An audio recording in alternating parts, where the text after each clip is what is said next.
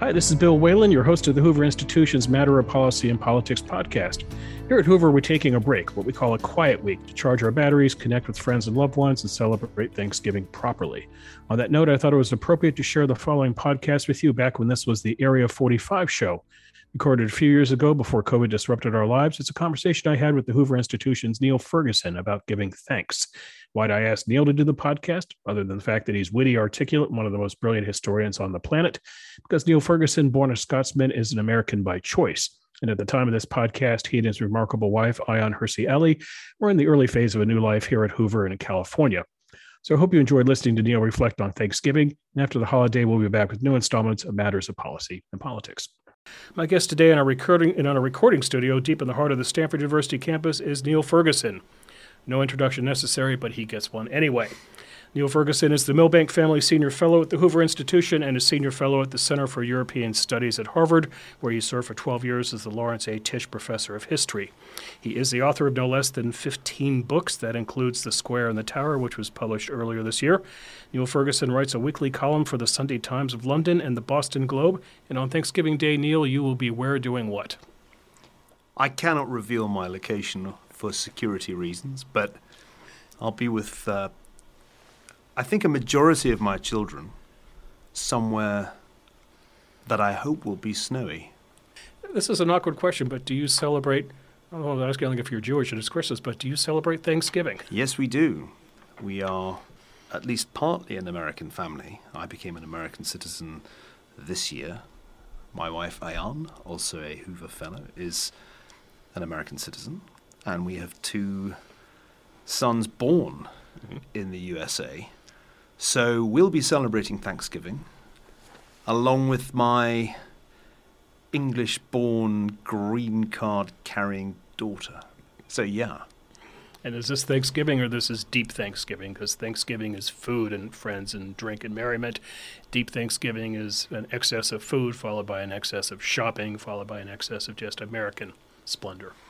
I don't think it's deep if that means shopping. I hate shopping. I am the last holdout against the consumer society. You're not a Black Friday guy. Absolutely not. I detest all that. But it'll be deep in the sense that I like the idea of a day of thanksgiving. I used to say to my older children when they were down in the dumps, count your blessings. And I would make them go through all the things they had to be thankful for. I'm not sure how effective this was, but none of them, so far as I know, is in therapy.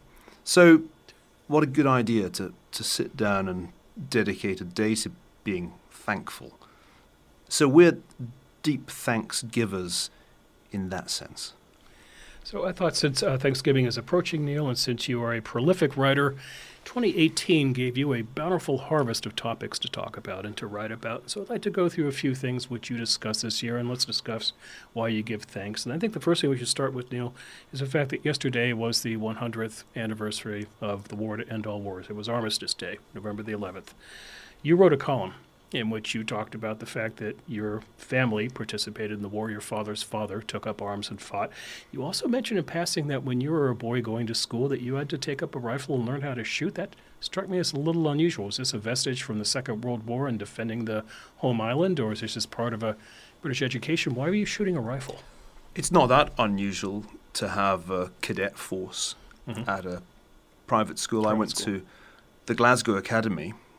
What makes that school unusual is that it was dedicated as a war memorial, the entire school, after World War I. And so we spent our school days in some measure in the shadow of the war. There was a war memorial at the entrance of the street Colebrook Terrace where the school is located. And inside the main building, another war memorial. And above that war memorial stands the unforgettable motto, "Say not that the brave die," and the names of all the former pupils of the school who did die in the war are engraved there. So the combined cadet force at Glasgow Academy was more than just a vestige of previous eras. I think we all understood that it was preparation for the next World War. And we as Glasgow boys, knowing that our grandfathers had served in the previous wars, fully expected to serve in the next one. I was not a good cadet. I was actually a kind of conscientious objector for the reason that I'd been introduced to the poetry of Wilfred Owen and other writers of the First World War era, and I couldn't really reconcile their condemnation of war with the odd, disconcerting experience of learning to fire an old rifle. So I hated it. Maybe I've always been hostile to hierarchical institutions, and armies are very hierarchical. But I think it was very difficult for my teenage mind to be comfortable with that kind of military training when I was at the same time being taught in English literature that something very terrible had happened between 1914 and 1918. You've written a book called The Pity of War. How would you explain World War II to your children, to generations who cannot fathom the scope of that war, the carnage of that war, the brutality of that war? I can explain World War II much more easily than World War I. World War I was the war that seemed to cast the longer shadow growing up in the UK because, in fact, the impact in terms of military casualties was greater in World War I. World War I gets all kinds of misrepresentation, not least in the popular media. The bottom line, in my view, is that the great European empires that had spent the previous 100 years carving up the world went to war with one another. And though they'd come close to doing that before, this was the big one in the sense that they all piled in. And for 4.25 years, they fought to decide which of them would be dominant in Europe. Although the war was fought in many different theatres, the central question was whether or not Germany would be dominant in Europe. And France had very little choice but to fight the war, since the German war plan necessitated the invasion of France. Britain chose to intervene on the side of France, and that ensured that Germany didn't win. I think if Britain had stayed out, Germany would have won a relatively short, largely European war. But Britain's intervention turned it into a global war because Britain's empire was the truly global empire. And Britain had the resources to check the German attempt at European power. That's the essence of why the war happened. You can get into the weeds of Serbia's bid for dominance in the Balkans or Belgian neutrality, which was the formal reason Britain intervened. But I think that becomes a distraction. The central issue was that this was a war of empires over the dominance of Europe, and Germany lost. But you can't really say that Britain won in that just 20 years after the Treaty of Versailles, which was supposed to solve or at least end the German question. The Germans were back. Right.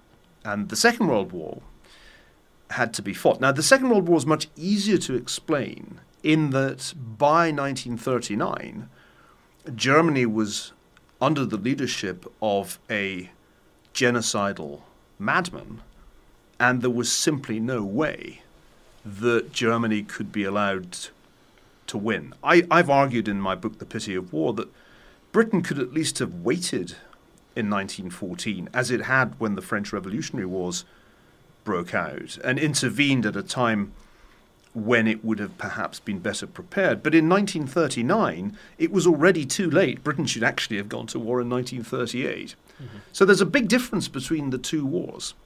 You really had no choice but to stand up to Hitler. I think there was an element of choice in 1914. Mr. Macron brought up the topic of nationalism. during the festivities in France. Was that the right time to have that conversation? I found President Macron's speech quite annoying because I think there's a false dichotomy being created here between nationalism and patriotism. And I hear this echoed in the United States. It seems to me that these two terms are not that different. And it's rather silly to say that nationalism is wicked and patriotism is good. Right. I mean, that strikes me as somewhat Jesuitical. In truth, nationalism in the 19th century was an idea closely associated with liberalism, and you couldn't really have one without the other. In the course of the 20th century, nationalism got mixed up with bad company. Most obviously when, as the great historian Friedrich Meinecke argued, it fused with socialism to produce National Socialism. Right. And I think the meaningful distinction really is between the different varieties of nationalism that we've seen in the past 200 years. Nationalism can be the basis for building a free society. The founders of the United States were nationalists. They were engaged in building a nation after 1776. Throughout the 19th century, Italian, German, and many other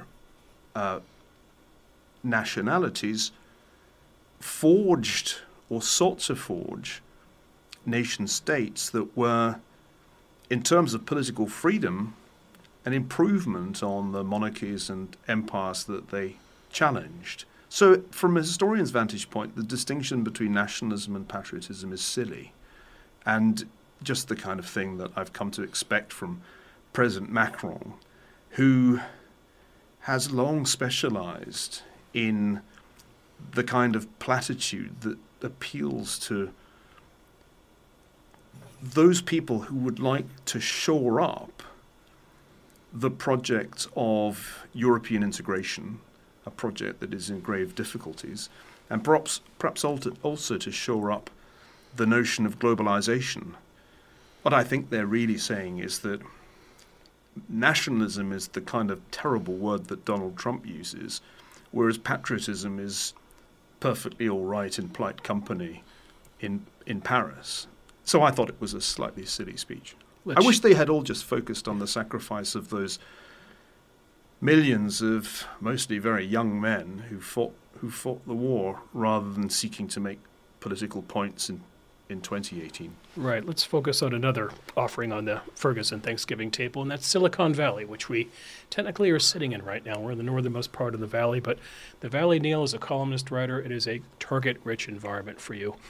You've been out here. How long have you been in California now? More than 2 years. 2.5 nearly. So you've had 2.5 years to look at this industry up close, to look at the personalities, to look at the issues, to look at the way life is lived out here. What do you think? When I arrived, I was very struck by the atmosphere of hubris. Mm-hmm. The general view was that Silicon Valley really didn't need a historian, because history began with the Google IPO or the founding of Facebook. Right. And everything before that was just the Stone Age. And I tried to make the argument that history had a lot to teach the people running the big technology companies. And if they weren't prepared to listen to historical arguments, then history would come and probably shove those arguments down their throats. That's pretty much what has been happening as it's become clear just how much the social media companies in particular, but I think it's true more generally of big technology, were used and abused during the 2016 election. People have begun to ask hard questions about how those companies are run and for whose benefit they're run. And the arguments that I made in The Square and the Tower, which was published actually more than a year ago, look pretty much compelling at this point. The argument I made was that by allowing the public sphere to be taken over by companies like Facebook and Google, not to mention Twitter, we ran the risk of undermining the stability of our democracy, because when 80% of Americans essentially get their news via either Facebook or Google, they get their news filtered by algorithms that are calibrated to maximize their engagement, their time online. And if that's the goal, then what you end up with is a diet of extreme views and fake news. So we now realize that not only did foreign powers, notably Russia, meddle in the election process, and they were able to do that because the tech companies really didn't try very hard to stop them. But more importantly, because I don't think Russian content was decisive, more importantly, the context within which the election took place had been seriously contaminated by content that the technology platforms essentially pushed through their networks. And much of that content was toxic. So there's been a backlash. The backlash is now quite decidedly to be felt in Washington. And I think one reason that these companies are having a very miserable second half financially, you only need to look at the stock price of the so-called FANG companies since the middle of the year, is that regulation is coming in some shape or form. And whatever happens, it seems unlikely that the business models will be unaffected. Let's suppose there were guests at the Ferguson household here in Silicon Valley, and those guests were either a fellow named Shakespeare, William to most of us, Will to you, or a couple of gentlemen named Gilbert and Sullivan. And they were tasked with writing about what goes on in Silicon Valley. Would Shakespeare write, would he write tragedies? Would he look at the Zuckerbergs and Benioffs and Dorseys and people like that? Would he see them as ultimately tragic figures like Lear? Would he write a comedy? What about Gilbert and Sullivan? Wouldn't they just have a field day satirizing this? Well, at times it seems more Gilbert and Sullivan than Shakespeare, although one shouldn't underestimate how seriously the titans of Silicon Valley take themselves. If you read The New Yorker, and I do that less and less, right, you might have come across a recent interview with Mark Zuckerberg in which he revealed, I thought rather amusingly, that his favorite historical character is Augustus Caesar. He's a great enthusiast for the history of imperial Rome. And the governor of California. And there's a thought.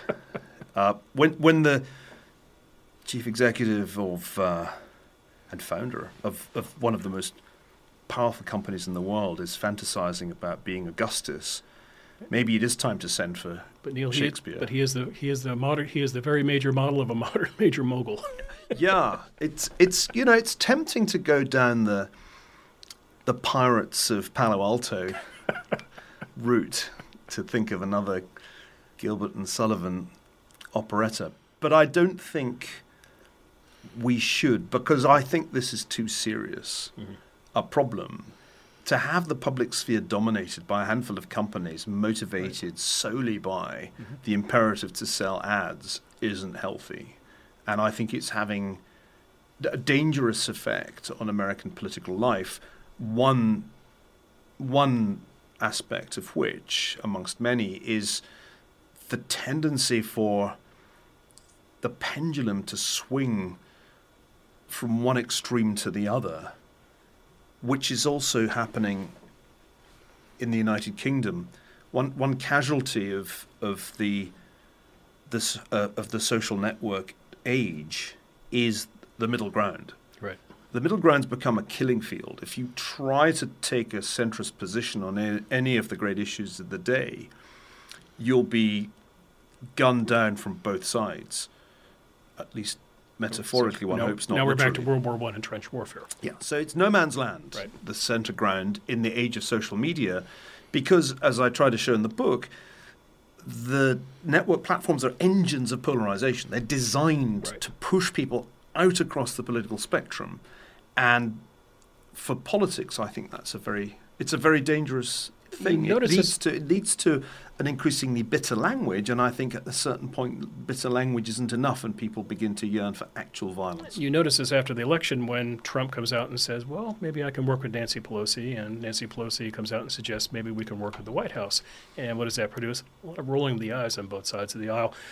This is a good segue to get into the next offering on your table, and that is the two-party system and the Republican Party beholden to Trump and the Democratic Party that really can't decide if it's Joe Biden, Hillary Clinton. There was a Wall Street Journal piece yesterday saying Hillary is coming back. Hillary Foro, I think they called her. She's coming back as a liberal in 2020. Trump should be so lucky. He should be. Is it the party of Alexandria Ocasio-Cortez? Is it the party of Michael Avenatti? Yeah. So this is a banquet for which to write. Well, in some ways, the great spectacle that we have to look forward to or dread will be the battle for the Democratic nomination in 2020. Mm-hmm. And that is going to be a reality TV show like nothing in the history of modern American politics. It'll make 2016 in the Republican Party seem sedate. There'll certainly be more than 30 people shooting for this role, and you've mentioned only a handful of them just there. I think this question of do you go far left or do you tack to the centre is an easy one to answer.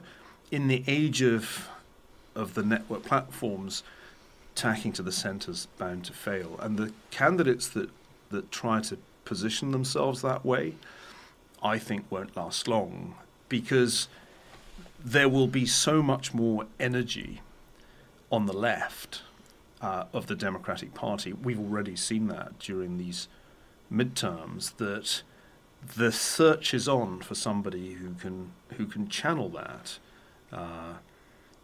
Beto O'Rourke, or is it Beto? I still haven't worked it out. In Texas, though he lost his challenge against Senator Ted Cruz, is being talked up as the next big thing in Democratic politics. It'll be someone newish, I think, which is why Hillary Clinton's hopes seem completely fantastical, and I'm afraid the same goes for Joe Biden and Mike Bloomberg. The appetite is for somebody who is both young and progressive.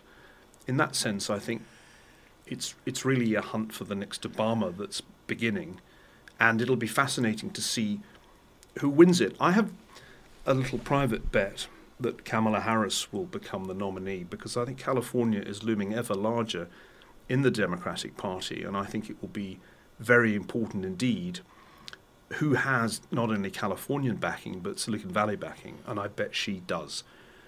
Partly because she did a very good job of making life look difficult for Mark Zuckerberg during those hearings in Washington earlier this year. And as somebody said to me who's well informed, she was the only person who made Mark sweat. And he followed that by saying, so we'll really back her all the way. Right. So watch out for Kamala Harris. And I don't think anybody at this point should be complacent on the Republican side, because I think the midterms were not good news for the Republicans, and I think it's going to be very tough indeed for President Trump to win re-election, despite all the advantages that traditionally the incumbent has.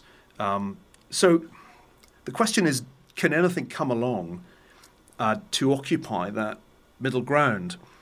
There was a good study published a few weeks ago by a bunch of political scientists and sociologists trying to look at the American electorate by slicing it ideologically or politically.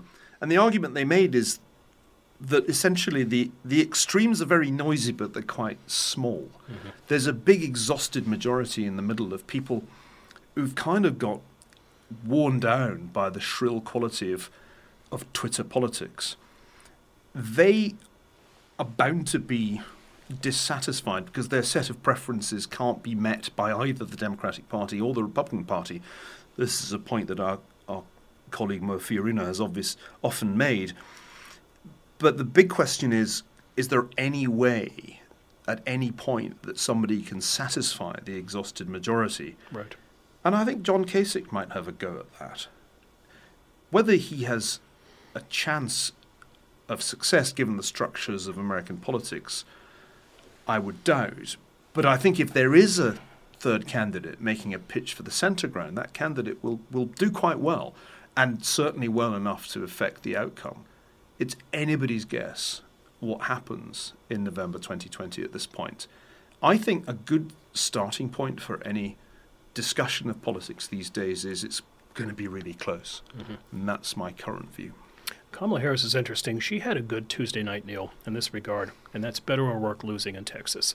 If O'Rourke wins that race, he claims the hide of Ted Cruz, and he is the new shiny thing in Democratic circles, which she has been for the last 2 years, the new shiny object. She now takes a couple steps back in that line, so she still occupies that space, number one.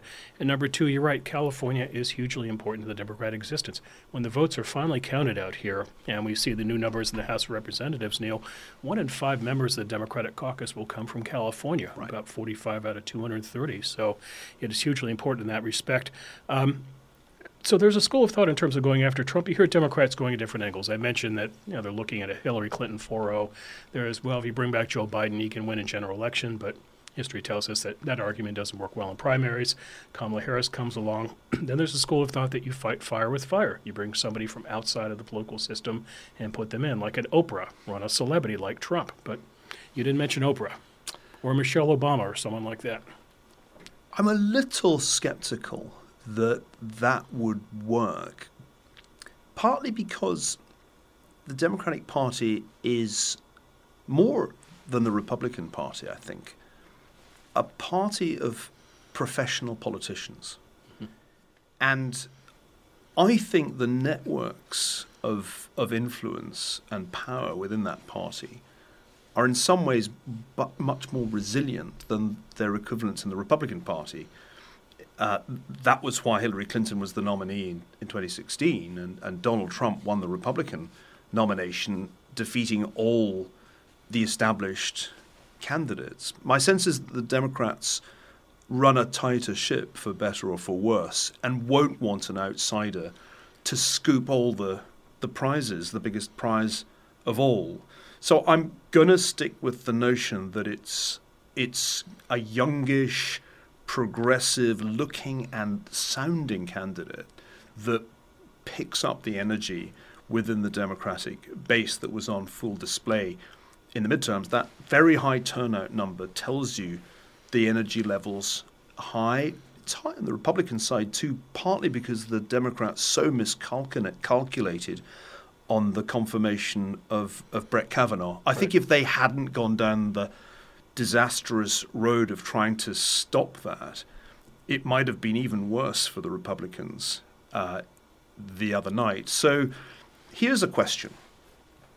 The argument is now well established that President Trump has a solid 42% base of people who will stick with him through thick and thin. Correct. And for that reason, he's impossible to dislodge, even if you are a Republican who can't bear him, even if you're a kind of never-Trumper. I wonder if that sense of engagement will hold up through another 2 years. There's a sense in which exhaustion, monotony are the enemies for President Trump. This act could get old. And I wonder if it's possible for Trump and his base to remain as tightly intertwined as they currently are over the next 2 years, particularly when there is going to be a relentless barrage from the House of Representatives directed at the president. This is going to be very different now that every committee worth talking about is going to be using subpoena powers and running a parallel campaign against the president to Special Counsel Robert Mueller's. It's going to be very, very difficult, I think, for President Trump to maintain the loyalty of his base under what will be a relentless campaign of attrition against him. So we'll see. That's one reason that I'm probably sounding a little bit uneasy about where we're heading. I'm uneasy because for all the president's personal flaws, I think in many respects, particularly in economic respects, there has been an improvement in American government in the last 2 years, and there's been a big improvement in certain aspects of foreign policy.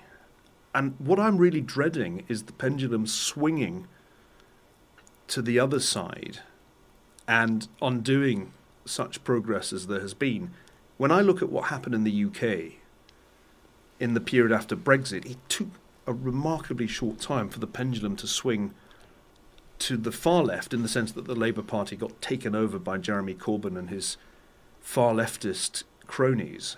And Britain, it seems to me, is very close indeed to a Corbyn government. Mm-hmm. So one way I think about this is that in the polarised culture that the internet and the network platforms have created, we have a tendency for the populism of the right to have a go, and then if that doesn't work out really well really quickly, the populism of the left then suddenly becomes the flavour of the moment. And that's a dispiriting prospect on both sides of the Atlantic. Is there room at the Ferguson Thanksgiving table for a heaping course of political correctness? No. I mention this, Neil, because you used to be in Massachusetts, which meant that you used to have Senator Elizabeth Warren to answer your constituency needs. And if we want to relive the Elizabeth Warren Indian saga for a moment, I think it's interesting in this regard, Neil. It comes down to an issue of identity politics, and that we are in an age now where there's at least one political party that wants to thrive on identity and victimhood and push that forward as a narrative. And it's fascinating. A friend brought this point that at the same time Elizabeth Warren is struggling with the issue of identity politics, there's a commercial on television. And the commercial is for, I think it's Ancestry.com. And it shows this fellow wearing lederhosen and said, when I grew up, I thought we were German. So it shows him doing a German dance. I did my test and found out actually I'm 20% Scottish. Now he's doing a jig. We have to identify as to what groups we belong to in this country now. With the Democrats back in power in the House, at least with 2020 coming up, it seems that we're going to be in an ever more animated conversation about grievances, about identity, about who we are as a society. I felt that the week Elizabeth Warren published the results of her Ancestry.com style DNA test was the week identity politics ate itself, or at least began to chew on itself, because that was also the week that the case started against the Harvard admissions office. Right. My old friends at Harvard have come a cropper because it's pretty clear that some kind of unstated quota was being imposed to limit the proportion of Asians at Harvard. It is fascinating, by the way, Neil, when you go inside of Harvard admissions policy and you look at the so-called tips in terms of what gives you an advantage to get in and so forth, this is not something Harvard wants to have a public conversation about. Exactly. Harvard is an overwhelmingly liberal institution and long has been. I think when our colleague Harvey Mansfield retires, if he ever does that, it will feel a little bit like the last conservative leaving Harvard. But do you should turn out the light. Do you like to write about this topic? I think it's important that we should recognize the organized hypocrisy at the heart of elite education. The disconnect between an institution whose faculty is overwhelmingly to the left of centre and the process whereby that admission selects its undergraduate intake needs to be discussed. I said that at the time this story first broke, which is quite a few years ago now. I remember being slightly dismayed that nobody really wanted to talk about it. And I, having grown up and begun my career in the Oxford and Cambridge system, was accustomed to, dons choosing the students that they wanted to teach. We did admissions ourselves through examinations and interviews. Rather a time-consuming process, but at least you you know what you're doing. And I used to find the sort of black box quality of Harvard admissions slightly odd. And I guess I learned by doing about the large proportion of students there as legacies. I learnt by, I suppose, inquiry about the ways in which the admissions office made its decisions, and I always felt uneasy about it because I'm just an old-fashioned, curmudgeonly meritocrat. I just want to teach the smartest people, and they all have to have been educated to a certain level to be able to cope with an elite university. My habit at Harvard was to be a tough grader because that discouraged the weaker brethren from showing up. But yeah, I think this is an important conversation to have, whether it's Elizabeth Warren's DNA exposing the absurdity of her ever having been categorized or ever having self-identified as a minority faculty member. What a joke. Right. It's equally important that we should recognize the organized hypocrisy of Ivy League admissions.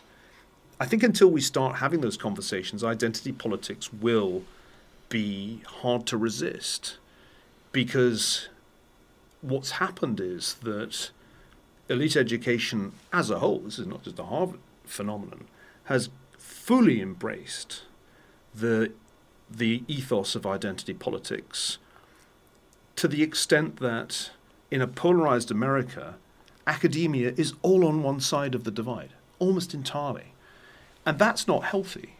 It's not particularly prudent, I think, for the universities to become so unrepresentative of the society they sit on top of. The best antidote to what's become known in academic circles as intersectionality, the endless obsession with the hierarchy of grievance, is to try and reaffirm the principles of the Enlightenment and remind everybody that all people are created equal. And it doesn't really matter where your ancestors came from. That was the whole principle upon which the United States was founded.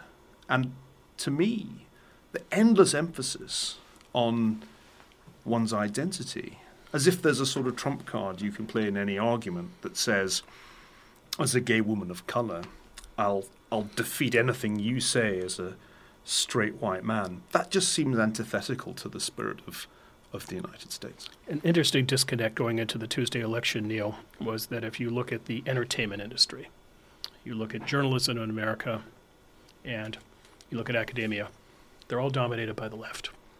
The loudest voices come from the left. The predominant thinking is the left. If you're an outspoken conservative, you will certainly suffer in the entertainment industry. Unless you work at Fox News, you're going to suffer in media. The left controls those levers. But if you look at the political system in America, Neil, going into election night, before the Democrats took over the House, there was a Republican president. Republicans controlled the Congress. Republicans had 33 of 50 governorships. Republicans had 66 of 99 state legislators. They had about a 1,000 person advantage in state legislators. Democrats do not have a toehold in terms of political power in America. So a fascinating structure we set up. And I think the trend that I would zoom in on is one in which institutions end up on one side or other of the Great Divide. If the universities have all ended up on the progressive side, what if the judiciary ends up on the other side? Right. What if Mitch McConnell has actually got a secret formula for maintaining Republican control of the Senate and thereby maintaining a conservative leaning in the judiciary? What happens then? I think what will be fascinating is, under those circumstances, how loud the calls will be from the progressive side to change the system. This is the tyranny of the majority tendency, which looks at every result in terms of the popular vote, and argues that if the outcome doesn't tally with the popular vote, then the Constitution must be amended. Right. The Electoral College has been a regular target for this kind of attack. The Senate is now under that same attack. No doubt the Supreme Court will come under that attack if the current trend continues for conservative justices to be appointed. I find this highly amusing because back in 2016, we were told that President Trump posed a terrible threat to the Constitution and American tyranny was about to be established. Well, at this point, 2 years on, the Constitution is working exactly as normal in the sense that the checks and balances kicked in and we had an absolutely standard midterm backlash against the party of the president. And what do we hear? Complaints from the left that the Constitution's rigged against them. So I don't know who the bigger constitutional threat is these days, but my guess is it's not actually President Trump. And let's close with President Trump because he obviously would be the biggest dish on any Thanksgiving table. Whoever set up NeilFerguson.com did a very good job, Neil, because you can go onto one side of it and see all of your columns for the past year. So easy peasy for me to see what you've been writing. And you know what? I saw the word Trump all over the place. You've written a lot about that man in the past year. Now, is this a function, Neil, if you're writing for the Times of London and trying to explain this country and Trump to a European audience? Or is Trump just that interesting on a weekly basis to write about? I think the column is unquestionably designed first and foremost to explain what's going on in the world to a British audience, though I find it translates pretty well into an American version with a little bit of pruning. And you can't really have a conversation about world politics today that leaves Donald Trump out. Now, I do think there's an unhappy tendency for all conversations to end up being about him, and not every subject benefits from that. I particularly found it objectionable over Remembrance Day weekend and Veterans Day that so many journalists were writing about President Trump's alleged diplomatic faux pas rather than about the memory of the fallen of World War I. This is not visiting the cemetery. Yeah. The question of whether the rain grounded his helicopter seems to me fairly unimportant in the great scheme of things. So the key here, I think, is to try to keep Donald Trump in proportion. And one of the regular themes of my weekly writing is precisely to do that. Donald Trump is not king of the United States. The presidency under the Constitution has quite circumscribed powers. And as you just mentioned, Bill, what's going on in not only Congress, but also in the states, in governorships and in state assemblies, that's really important because the United States remains by design a relatively decentralized polity as compared with, say, China or for that matter, Russia. So I think when talking about President Trump, the challenge is to keep him in perspective and not allow him to become the subject and object of everything that you write. I think that is a trap into which liberal journalists have fallen repeatedly over the past 3 years. They have bought Donald Trump's essential assertion that it's all about him. Well, to him, it clearly is all about him.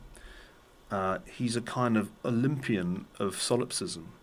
But if you fall into that way of thinking about the world, we'll call it the Trump vortex, then you supply him with the vital weapon to win re-election, which is his dominance of the narrative.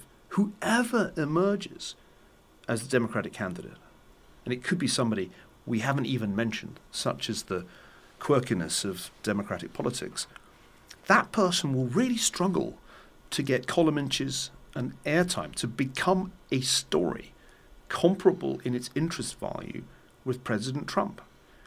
Even as things go badly for him, President Trump still remains the number one topic of conversation. And by the way, I travel a great deal. It's true everywhere.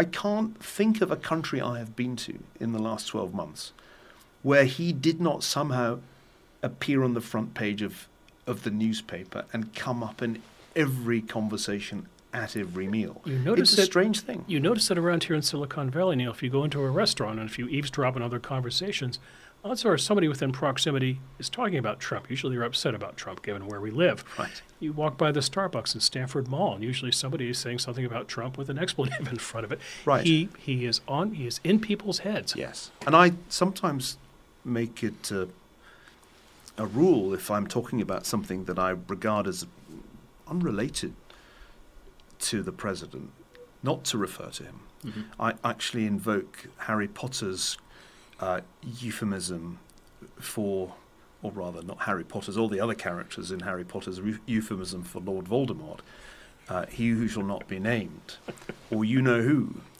Because there's I think a certain need for us all to reduce the proportion of our conversation that is about him. That there is much that we can discuss without reference to Donald Trump. I'll give you just one example.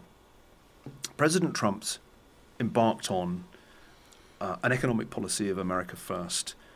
An important part of that policy has been to target China, and in particular the bilateral trade deficit between the United States and China. What has happened in the last 2 years? The bilateral trade deficit between the United States and China has grown. And it has grown despite the president, because there are other forces at work in the world economy that are not, strange to say, under his control. And sometimes it helps to step back, maybe this is the historian talking here, to step back and ask the Tolstoy question. What are the forces, what is the power that moves nations? In War and Peace, which is my favorite book, Tolstoy repeatedly points out that only Napoleon really thinks he's in sole charge of historical events. Only Napoleon has the illusion that it's his order that causes all the upheaval to occur. In reality, Tolstoy says, it's a multitude of decisions by individuals, historical forces that nobody quite controls, that determine the events of the French invasion of Russia and its failure.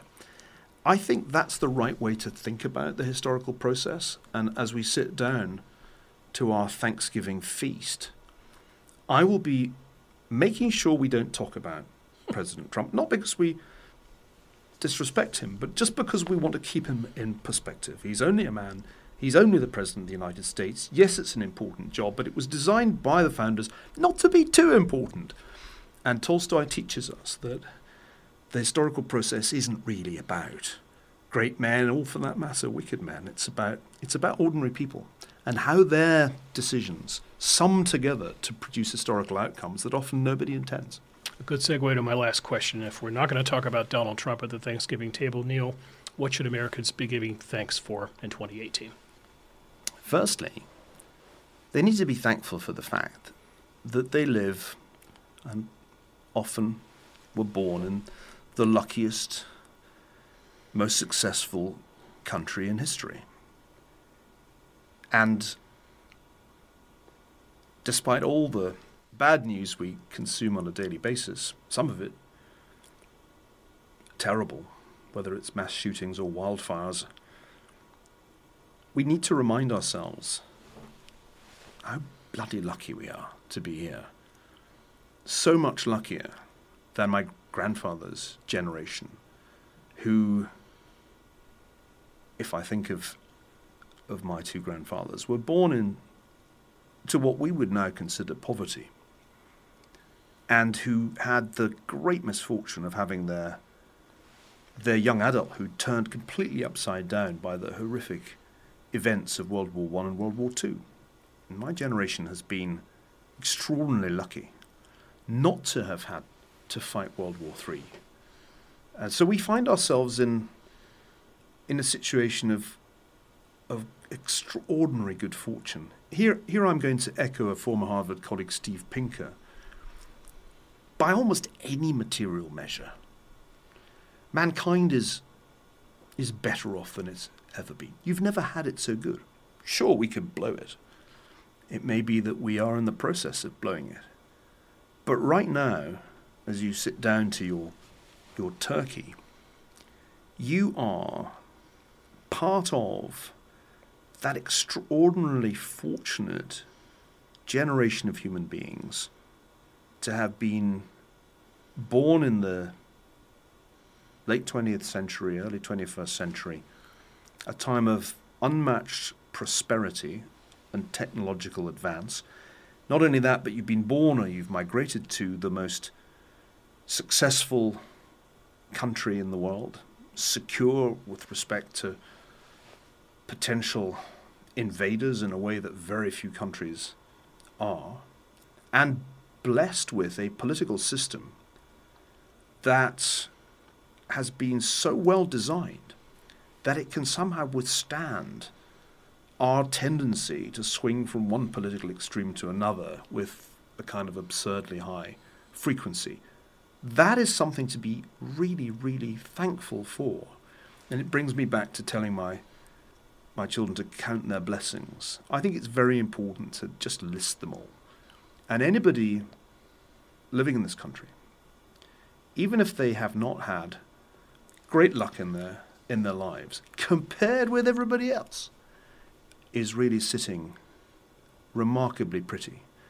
And I'd be surprised if your listeners ran out of blessings as they counted them before they get to their 10th finger.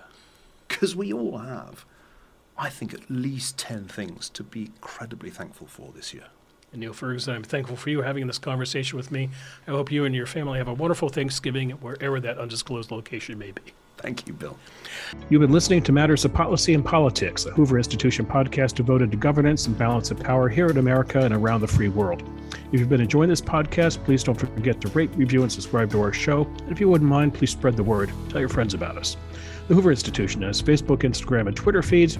Our Twitter handle is @HooverInst. That's spelled @HooverInst.